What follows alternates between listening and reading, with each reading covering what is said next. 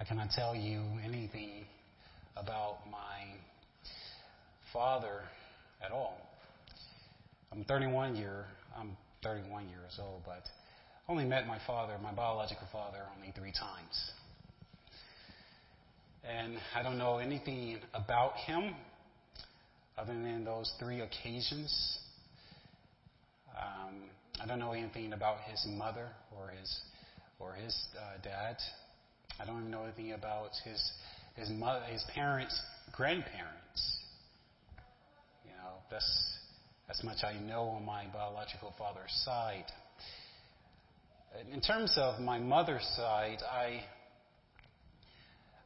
can only go back as far as my grandparents. I don't know anything about my grandparents' parents. I know who my grandmother is, and I know who my granddaddy is as well. But if you ask me about the family lineage, you would get a big blank stare for me, because I do not know. And that's all I know about my family history. And, my mother used my granddad's last name because my biological father wasn't in my life. And that's pretty common for young males to adopt their grandfather's last name if the biological father is not in their life. And sometimes it's the opposite way. Every genealogy in the Bible have a purpose. And we will see that in Matthew chapter 1, verse 1 through 16. The genealogy accurately identify the lineage of a person and their family. The Bible accurately tells us of the genealogy of Noah. Well, actually from Adam to Noah, and from Noah to Abraham, from Abraham to Isaac and Jacob. You see that common theme in the scripture. Abraham, the father of Isaac and Jacob. That's just a short genealogy. When we think about Jacob's descendants, we automatically think about the 12 tribes of Israel. Jacob is the father of Israel. If you ever read the book of Genesis, you will notice that Jacob was no longer called Jacob. He was called Israel. When you think about the descendants of David, we automatically somewhat think about the promise that God made to David. That is, the Messiah would come from the house of David to be seated on his throne forever. So we think about Christ. That's the promise that God made to David. In Genesis chapter 5, we read about Adam's descendants until you get to the story of Noah. In Genesis chapter 9, 10, 11, we read about Noah's descendants until you get to the story of Abraham. And this is the case for the genealogy that is in Matthew chapter 1, verse 1 through 16. Please turn there. Matthew chapter 1, verse 1 through 16, which is a passage that speaks of Jesus' genealogy. Matthew's purpose for writing this genealogy is to encapsulate all the stories of the Bible. From Adam to Noah, from Noah to Abraham, from Abraham to David, and from David to Jesus. More importantly, Matthew wants to communicate that Jesus is the Messiah, the promise of David. I have titled this particular sermon title. The sermon title is titled Father of Fathers. And we will see that. I think this particular passage is appropriate for Father's Day. I believe this genealogy gives us an idea of who is who. And this is a good passage for Father's Day, as I just mentioned, because these were fathers who fathered other sons and daughters. In the passage alone, the word father is written 39 times from verse 1 to verse 16. So I think, as I just stated, it is an appropriate passage for this holiday. The point of today's message is this. We're going to do this particular message in a deductive style, give you the theme of this particular passage, and repeat the theme again at the end of this sermon. An inductive style, talking about preaching now and studying the Bible, is that you learn the meaning of the passage at the very end. But the point of the message is this: your heavenly Father loves you more than your earthly father. Your heavenly Father loves you more than your earthly father. He would never fail you. He will always love you despite your disobedience towards Him. He will love you just as much He loves His Son, Jesus Christ, because He sent His Son to die for you and me and for your children. That's how much love He has for us. Since you're already there in Matthew chapter 1, verses 1 through 16, please follow along in your Bible as I read this passage.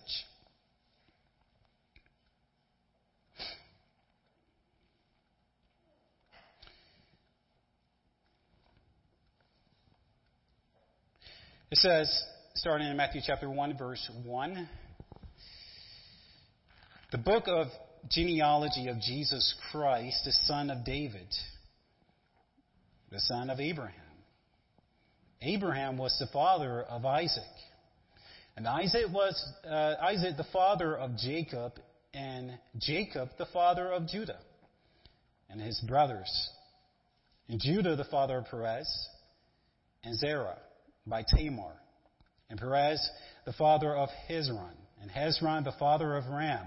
And Ram the father of Abimadab. And Abimadab the father of Nahshon. And Nahshon the father of Salmon. And Salmon the father of Boaz by Rahab. And Boaz the father of Obed by Ruth. And Obed the father of Jesse. And Jesse the father of David the king. And David was the father of Solomon, the wife of Uriah, and Solomon the father of Rehoboam, and Rehoboam the father of Abijah, and Abijah the father of Asaph, and Asaph the father of Jehoshaphat, and Jehoshaphat the father of Joram, and Joram the father of Uzziah, and Uzziah the father of Jotham, and Jotham the father of Ahaz, the father of Hezekiah, and Hezekiah the father of Manasseh, and Manasseh the father of Amos, and Amos the father of Josiah, and Josiah the father of Jeconiah, and his brothers at the time of deportation to Babylon. And after the deportation of Babylon, Jeconiah was the father of Shealtiel, and Shealtiel the father of Zerubbabel, and Zerubbabel the father of Abiud, and Abiud the father of Eliakim, and Eliakim the father of Azor, and Azor the father of Zadok, and Zadok the father of Achim, and Achim the father of Elud, and Elud the father of Eleazar, and Eleazar the father of Mathan, and Mathan the father of Jacob, and Jacob the father of Joseph, and husband of Mary, of whom Jesus was born, who is called Christ. That was a mouthful. Let God add a blessing to His word. The names that are listed in our passage epitomize how earthly fathers can be good or bad fathers toward their children. Now, there is not enough biblical data in this passage, or let alone in the Bible, to identify each and every person. Therefore, we are not going to explain, or I'm not going to talk about each and every person, so you can relax in that area. But what I am going to do is bring out the major characters within this particular passage, because there are more biblical data, for example, like Abraham and Solomon and David. But if you look at verse 4, it said, and Ram, the father. Verse 4, we don't know too much about Ram. I looked him up.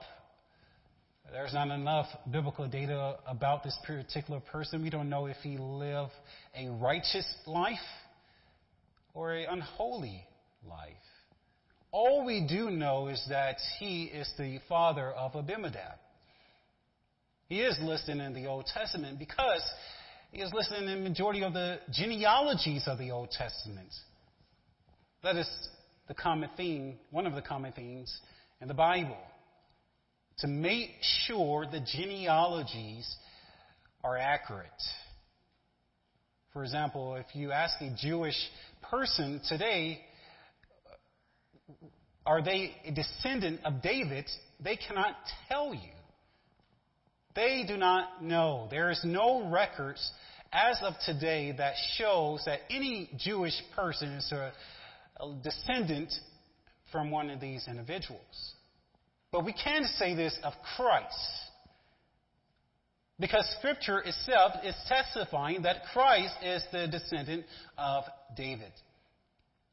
So if you follow the genealogies from the beginning of Genesis 5 to this particular text, Matthew, and also in Luke chapter 3, you will see the common threads, which is leading up to the birth of Christ. So, we're not going to identify them. As I said, we do not know how this person lived. We do not know if he was a righteous person. All we do know is that he's the father of Abimelech, but do not know if he was a good father to his son. You also notice in verse 5, we see the name Boaz. Right? And the Bible portrays Boaz as a righteous person. He was the type of Christ, a Christ-like figure. Because he was the redeemer of a Moabite widow by the name of Ruth. So you get bits and pieces of this particular genealogy of who these individuals were, but at the same time, you don't have enough information on each and every person here. But we do see one of the first names in verse 2, Abraham. Abraham was the father of Isaac. The scripture says a lot about Abraham, does it not? The scripture says that he was a friend of God's, according to 2 Chronicles chapter 20, verse 7. And Romans chapter 4, verse 3 says, Abraham believed in God and it was counted towards him as righteous. In the Christian faith, we call Abraham, along with the Bible, the father of faith. Because, according to Galatians chapter 3, verse 7 and 9, Scripture says, Know then that it is those of faith who are the sons of Abraham, the man of faith. However, was Abraham a good father towards Isaac and his other son? Ishmael. But we also know that if you study Abraham's life, he was a habitual liar. Habitual liar. He lied about his wife, Sarah. The Bible only records that he lied 2 times about his wife, Sarah, but if we can draw from that truth, how many other times have he lied concerning other things? We know that he committed adultery. He committed adultery with Hagar. Hagar was not his wife. Sarah was. Look at verse 2. Notice how Matthew wrote, Abraham was the father of Isaac. It is clear that Matthew omitted Abraham's first son from this genealogy. Abraham's first son, Ishmael. Because Matthew is not concerned about Ishmael's name because he is not he is not part of the seed of the promise that God made to Abraham. Isaac was.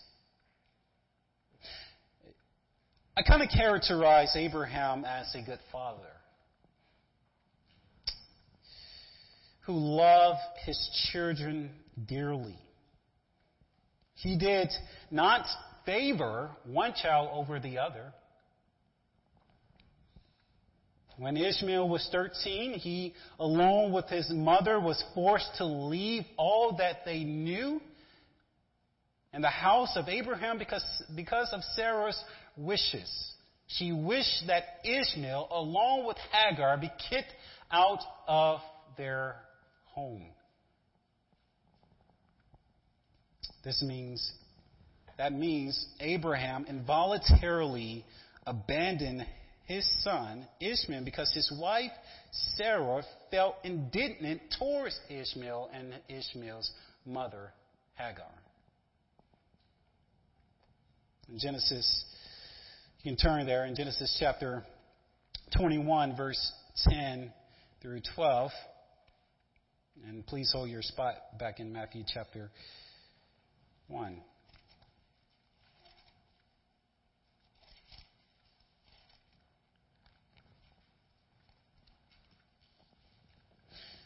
It says in Genesis chapter 21, verse 10 through 12.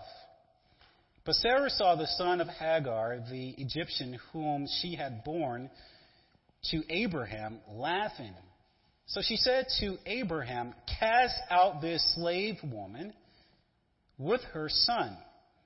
For the son of the slave woman shall not be an heir with my son Isaac. And the thing was very displeasing to Abraham on account of his son. And the thing was very displeasing to Abraham on account of his son. That's the key part of this particular passage I want you to get out. But God said to Abraham, be not displeased because of the boy and because of your slave woman. Whatever Sarah says to you, do as she tells you, for through Isaac shall your offspring be named. Listen, if it wasn't not for God telling Abraham to cast his son off, I do not believe that Abraham would have done that. He loved his son Ishmael. He didn't necessarily separate part of his love for Ishmael and another part for Isaac. He loved them both. But out of obedience toward God, he cast his son away from him.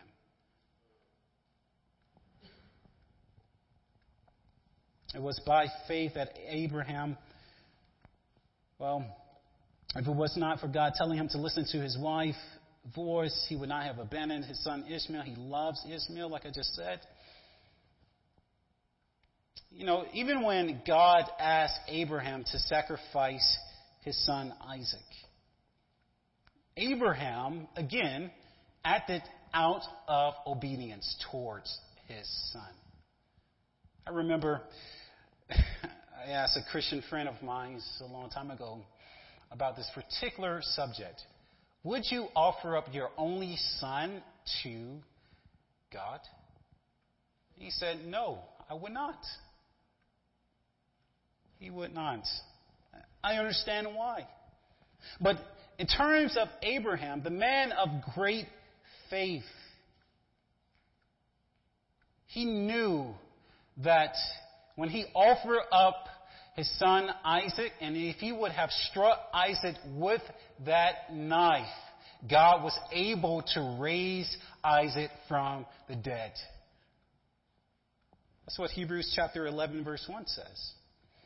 It was by faith that Abraham offered Isaac as a sacrifice when God was testing him. Abraham, who had received God's promise, was ready to sacrifice his only son, Isaac, even though God had told him. Isaac is the son through whom your descendants will be counted. Because it went on to say that God, even Abraham knew that God will raise him from the dead. That is the case. So I don't think Abraham's love for his sons differentiate between one another.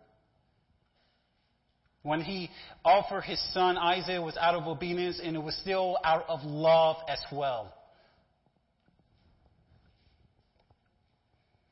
Abraham reasoned that if Isaac died, God was able to bring him back from the dead into life again. So, do we understand that when Abraham acted, he acted out of faith? Right? And again, let me remind you, the point of this particular message is to show you that these are fathers who love their children, but flawed fathers at that. Listen, when Matthew wrote this genealogy, he did not shy away from illustrating to us some of the most insidious sins of the Bible. These sins are noticeable. For example, when Matthew listed these 4 female names in this genealogy, along with their male counterparts, but in terms of these females, he is showing us that God used sinful relationships between those females and their male counterparts to bring about the birth of Christ.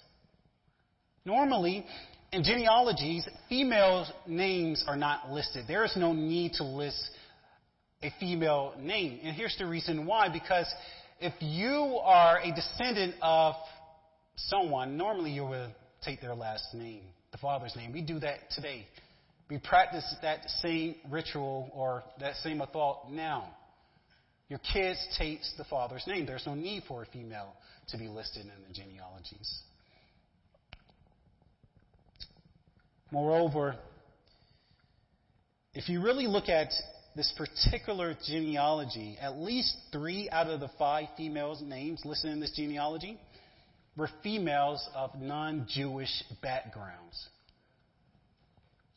These females were outsiders of the covenant community. They weren't able to enter into the holy temple. We're speaking of Canaanites and Moabites and Edomites, presumably speaking. Nevertheless, God used these outcast women to be the grandmothers of Jesus, to be a part of redemptive history.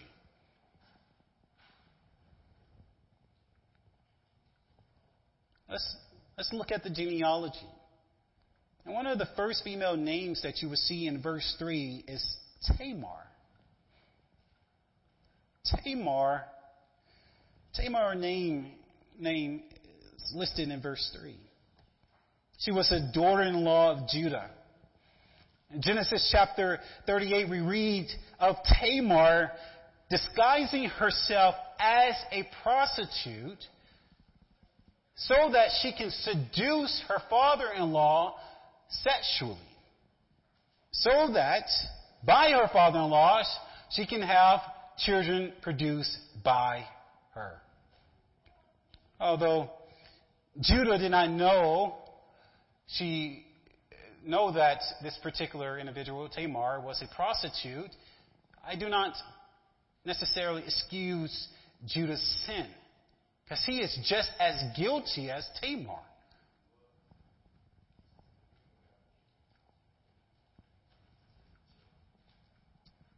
So, Judah is not the innocent victim.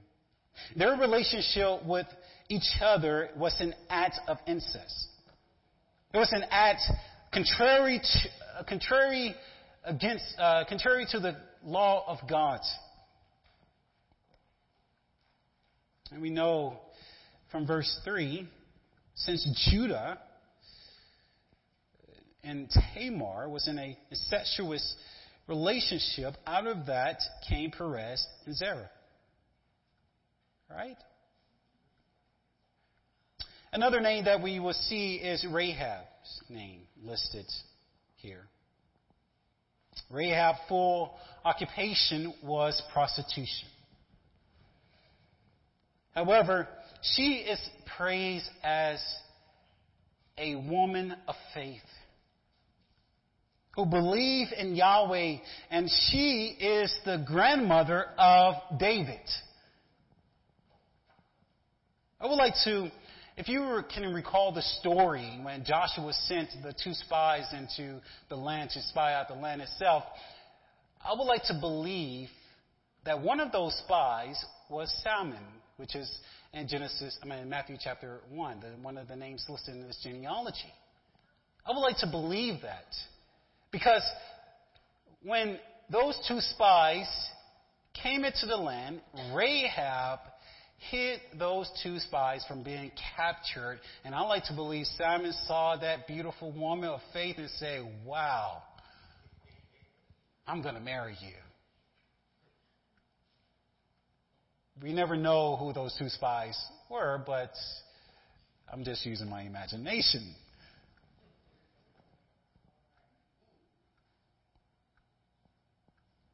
So Simon saw Rahab's faith, desired to marry her because she believed in Yahweh over her gods. Here's another name. Ruth is also listed. You might say that, well, Ruth was a person of honor. And that is true. Even, you might say, she loved her mother more than her mother-in-law more than her own mother. That is also true. But let's not exclude her lineage. She was a Gentile, a person outside the covenant faith. And she was not only a Gentile, she was a Moabite. Now, you might say, why is that so important? Well, you have to think about it. Where did the Moabites come from? Right? She is a descendant of Lot.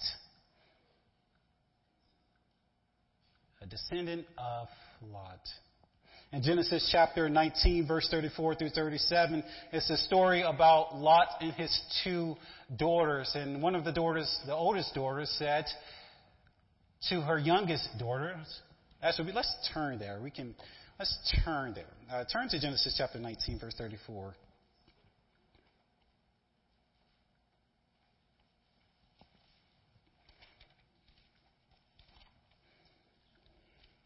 Genesis 19, verse 34.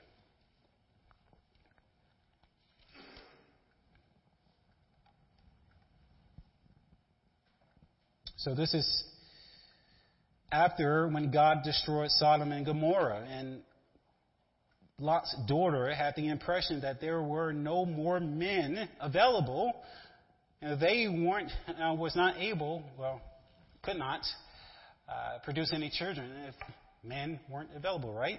So we pick up in 34. It says, the next day the firstborn said to the younger, "Behold, I lay last night with my father. Let us make him drink wine tonight also. Then you go in and lie with him, that we may preserve offspring from our father." So they made their father drink wine that night also, and the younger arose and lay with him, and did not know when she lay down or when she arose. Thus both of the daughters of Lot became pregnant by their father. The firstborn bore a son and called his name what? Moab. He is the father of who? Moabites to this day. And the younger also bore a son and called his name Benami, and he is the father of the Ammonites to this day. So you see how God overlooked insidious sins, and Ruth is from this particular family tree. Ruth is a Moabite, but God still used her in redemptive history. You turn back to Matthew.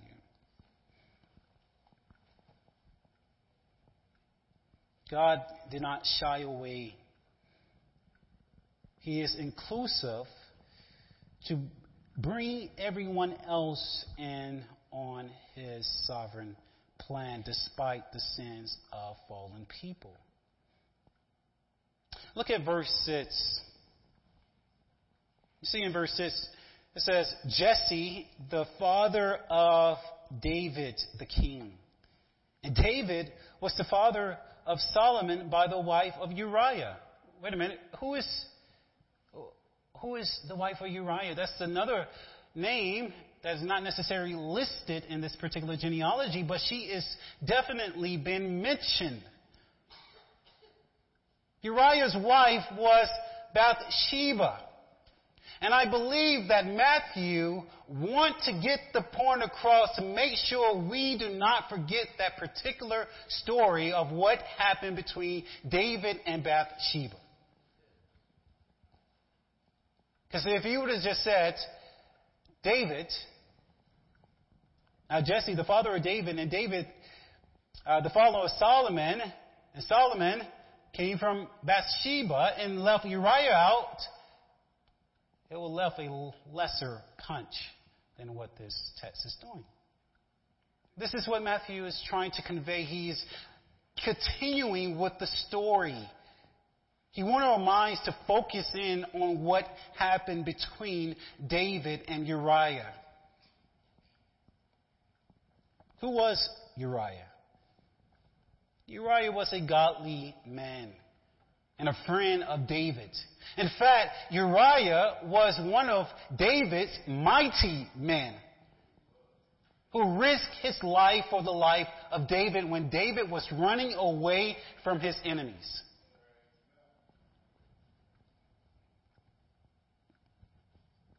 And Uriah's wife, Bathsheba, it's just a great irony here. The wife of Uriah.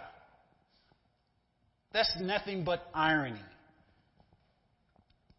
At first glance, it would seem odd that Matthew did not write Bathsheba's name, but the mother of Solomon.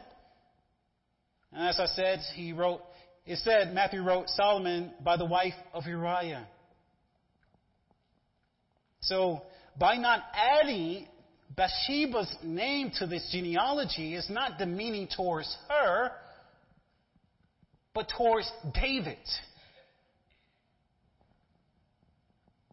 David was the cause for Uriah's death. David murdered Uriah because he had an adulterous relationship with Uriah's wife.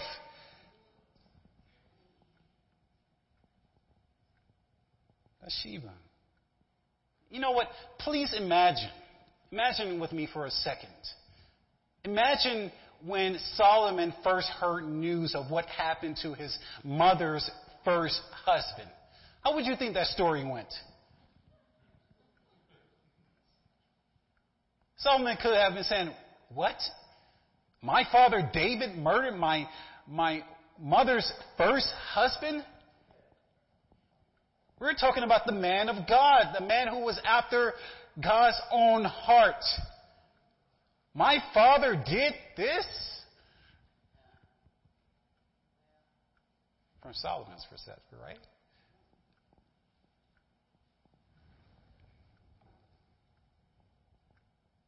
Solomon could have said, what kind of man is he?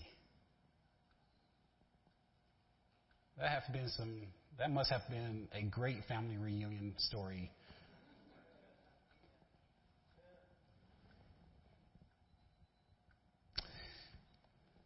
So what happened? So God punished David for behaving sinfully.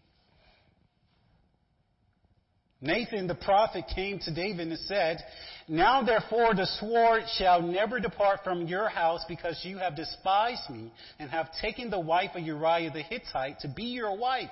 So David was on top of his roof. We know the story. And David saw Uriah and said, not Uriah, but Bathsheba, and said, wow, I must have her. While Uriah was out there fighting for David. Thus says the Lord, behold, I will rise up evil against you out of your own house, and I will take your wives before your eyes and give them to your neighbor, and he shall lie with your wives in the sight of the sun. Beloved, that prophecy came true. That prophecy came true. The prophecy of Nathan's word came true for David's life. David's first child with Bathsheba died 7 days later.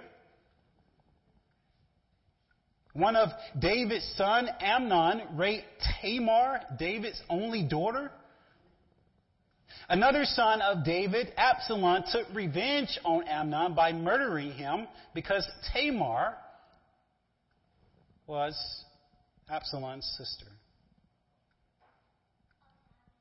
I'm sorry, not Tamar. Yeah, Tamar. Then Absalom attempted to make himself king by dethroning David. So in Nathan's prophecy, it said, God will take your wives and give them to your neighbor. That came true as well when Absalom, David's son, tried to attempt to dethrone his own father. He slept with his father's concubines. Y'all must be saying, is this a Father's Day message?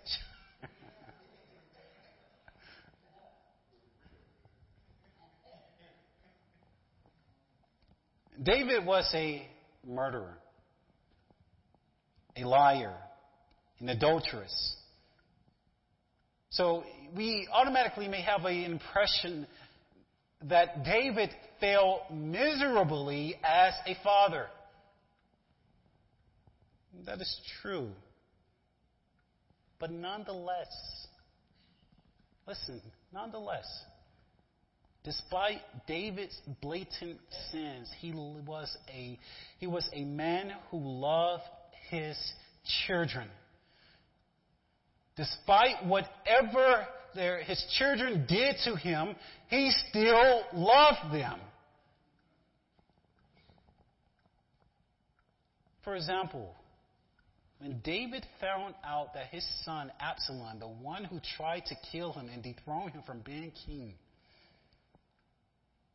died, David wept bitterly for his son Absalom. You can hold your place. I'm going to turn to 2 Samuel chapter 18, 31 through 33. You can turn there too. And I want you to catch the emotions of David when he heard the news of his son. 2 Samuel chapter 18, verse 31 and 33.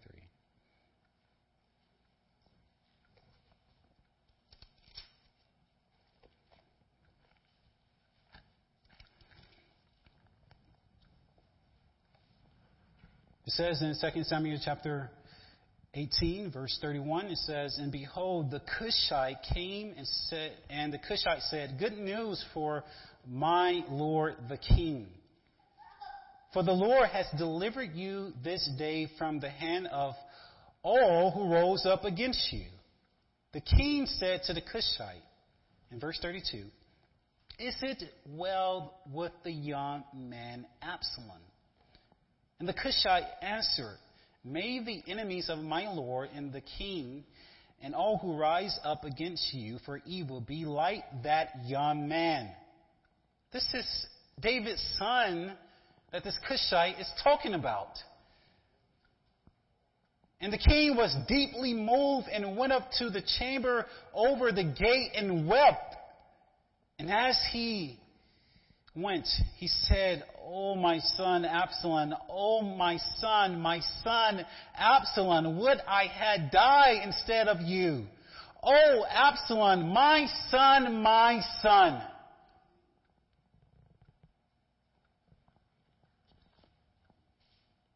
So despite David's sin, he loved his children. Despite that the prophecy came true in David's life because of his own fault, he still loved his children and would have traded his life for his kids.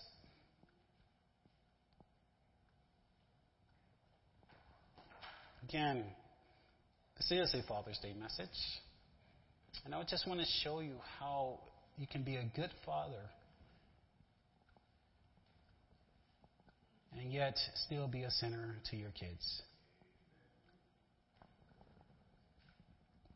The next person that we're going to highlight in this particular genealogy back in Matthew is Solomon.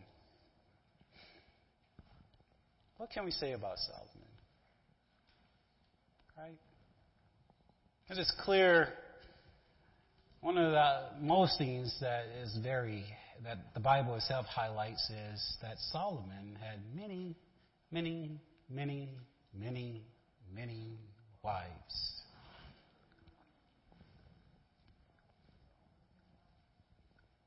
But it is also clear that Scripture requires that a man shall have only one wife. 400 years earlier, before Israel was a kingdom, a united kingdom, Moses wrote in Deuteronomy chapter 17, verse 14 and 17. This is 400 years before God established a kingdom in Israel.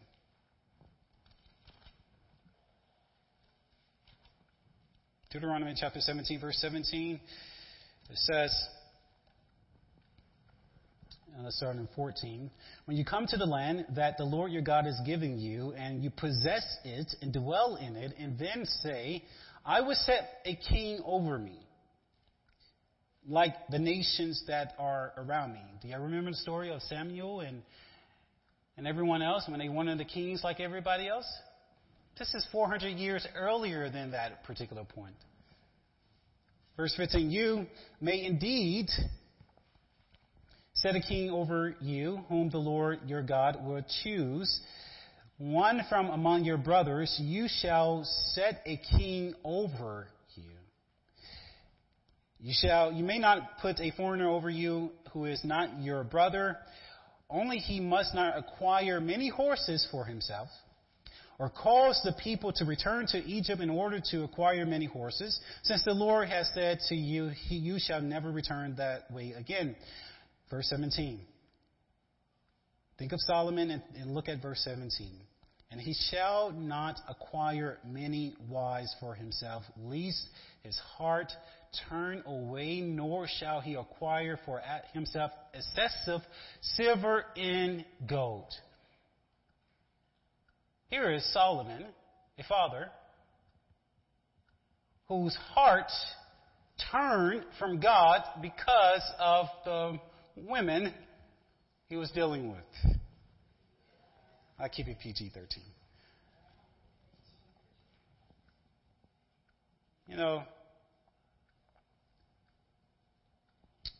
we know the story of not the story, but the song of the Temptations. Papa was a Rolling Stone. Solomon was a papa, and his stone kept rolling.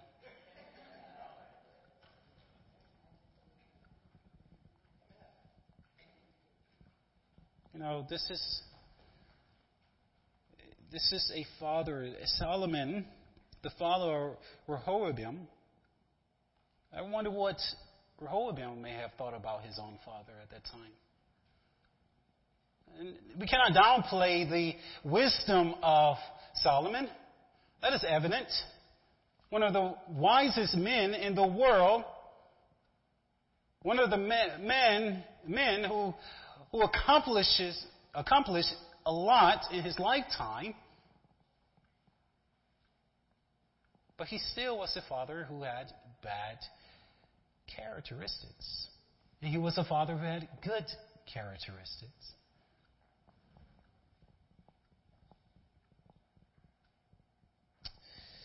So, when you read this particular genealogy, in Matthew chapter 1, verse 1 through 16, one of the most biblical themes that comes out of this particular genealogy is grace. It is grace. Grace upon grace upon grace upon grace. That is one of the most themes I see here. The fathers that is listed in our passage illustrate to us that they were good and bad fathers.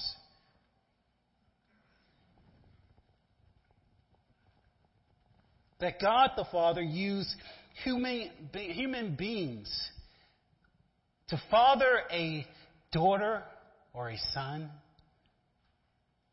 But even more, God is allowing His grace to be upon that father to father that son or daughter.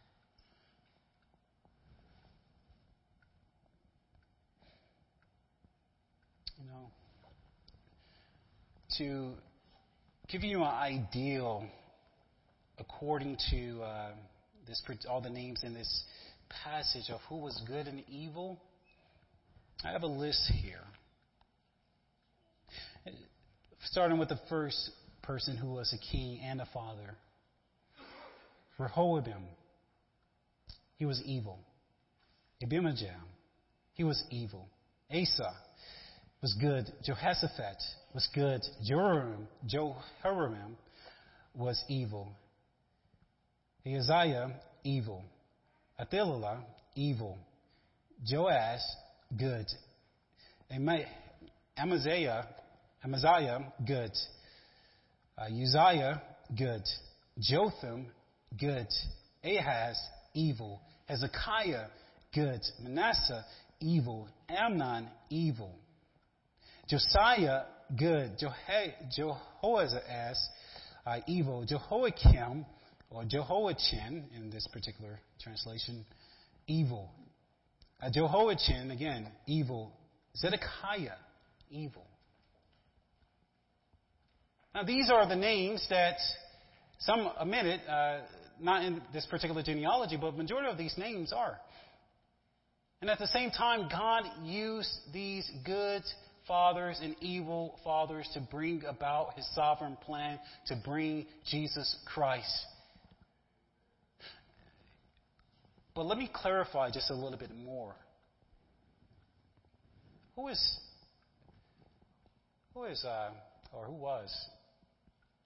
Jesus' biological father?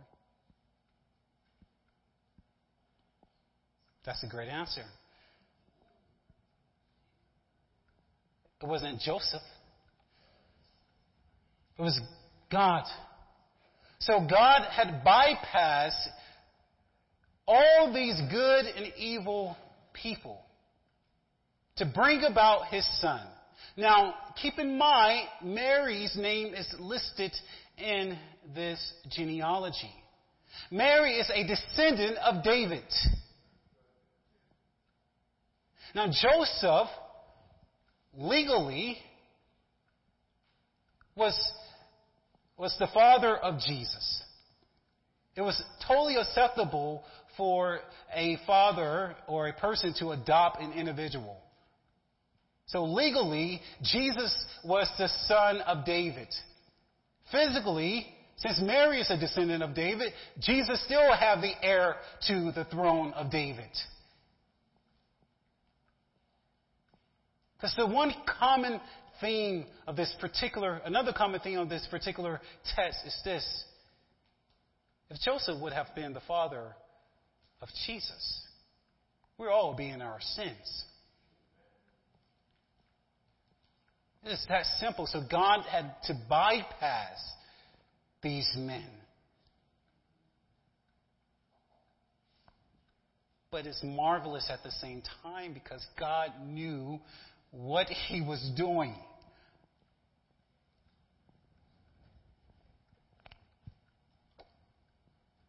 If you're a single mom and your children's father was absent in their lives, pretty much like I was. My question to you, single moms, on this Father's Day. Are you helping your child to fill that void in their heart? Are you pointing your child to God, the Heavenly Father? Again, when I realized who my biological father was, one part of me was saying, I wish he was rich. Just make him rich, Lord. Because I'm going to get him for all he has. But that wasn't the case. But when I finally met my biological father, that void was filled to some degree. Not because of who he is, just because the knowledge of him. And it helped me to understand the principles of being a father by him being absent from my life. And more importantly, I don't have that void anymore of not having a father in my life. I know who my daddy is. Raised by a single mother who raised 4 kids as best as she could have.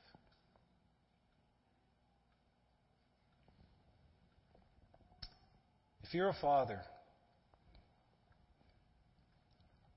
you too will fail your children. You will fail them.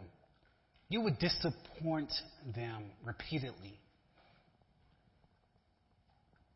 For this reason, it is imperative that you, as a father, point your children towards the Heavenly Father of fathers. The Father of fathers. When you disappoint your child, that is a great example to display the gospel itself.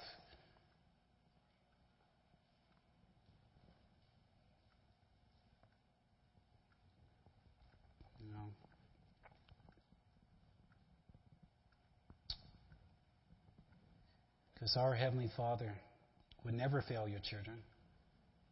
He will never disappoint them. He will always be with them when you're absent. Who has unwavering love for your children. Who sent His only Son to die for your children. This is the Father of fathers. Fathers, do you recognize your good and bad qualities as a father? Do your children know that you're not a perfect dad? but a father who will love them unconditionally? Fathers, are you teaching your children to love God? Are you teaching your children to love God's Son, Jesus Christ, more than you? Your main responsibility is to teach your child the commands of God. Proverbs chapter 1 verse 8 says, "Hear, my son, your father's instructions, and forsake not your mother's teaching, for they are a graceful necklace for your head and a necklace for your neck."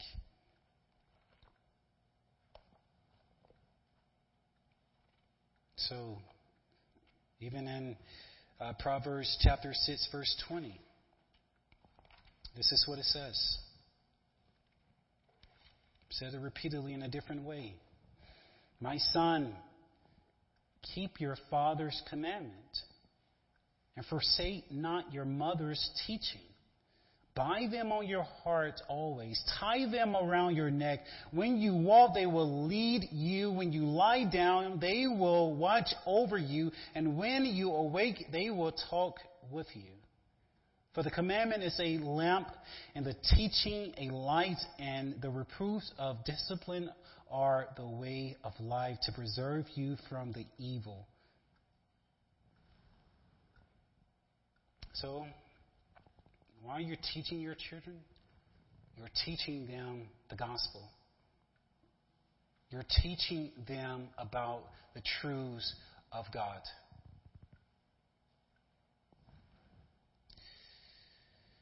So happy Father's Day. Would you pray with me? Father, I thank you that you are the Father of fathers. Despite you have given children unto fallen parents, but in that you understand that they will mess up and they will be good and they will exceed above the expectations of their children. Whichever way it is, you are working through them. You are loving them. You are teaching them how to be fathers and teaching them how to be a mom. And I thank you. I thank you for what you're doing and humanity. I thank you, Lord. And I pray that you will continue to teach them as they teach their children. I pray this in your Son's name, Jesus Christ. Amen. All right. Well, this is a time for all of us to prepare our hearts to give. As the ushers come forward, I will pray over the offering, and we will go from there. Let us pray for the offering. Lord, I thank you for the offering. I do ask you that you will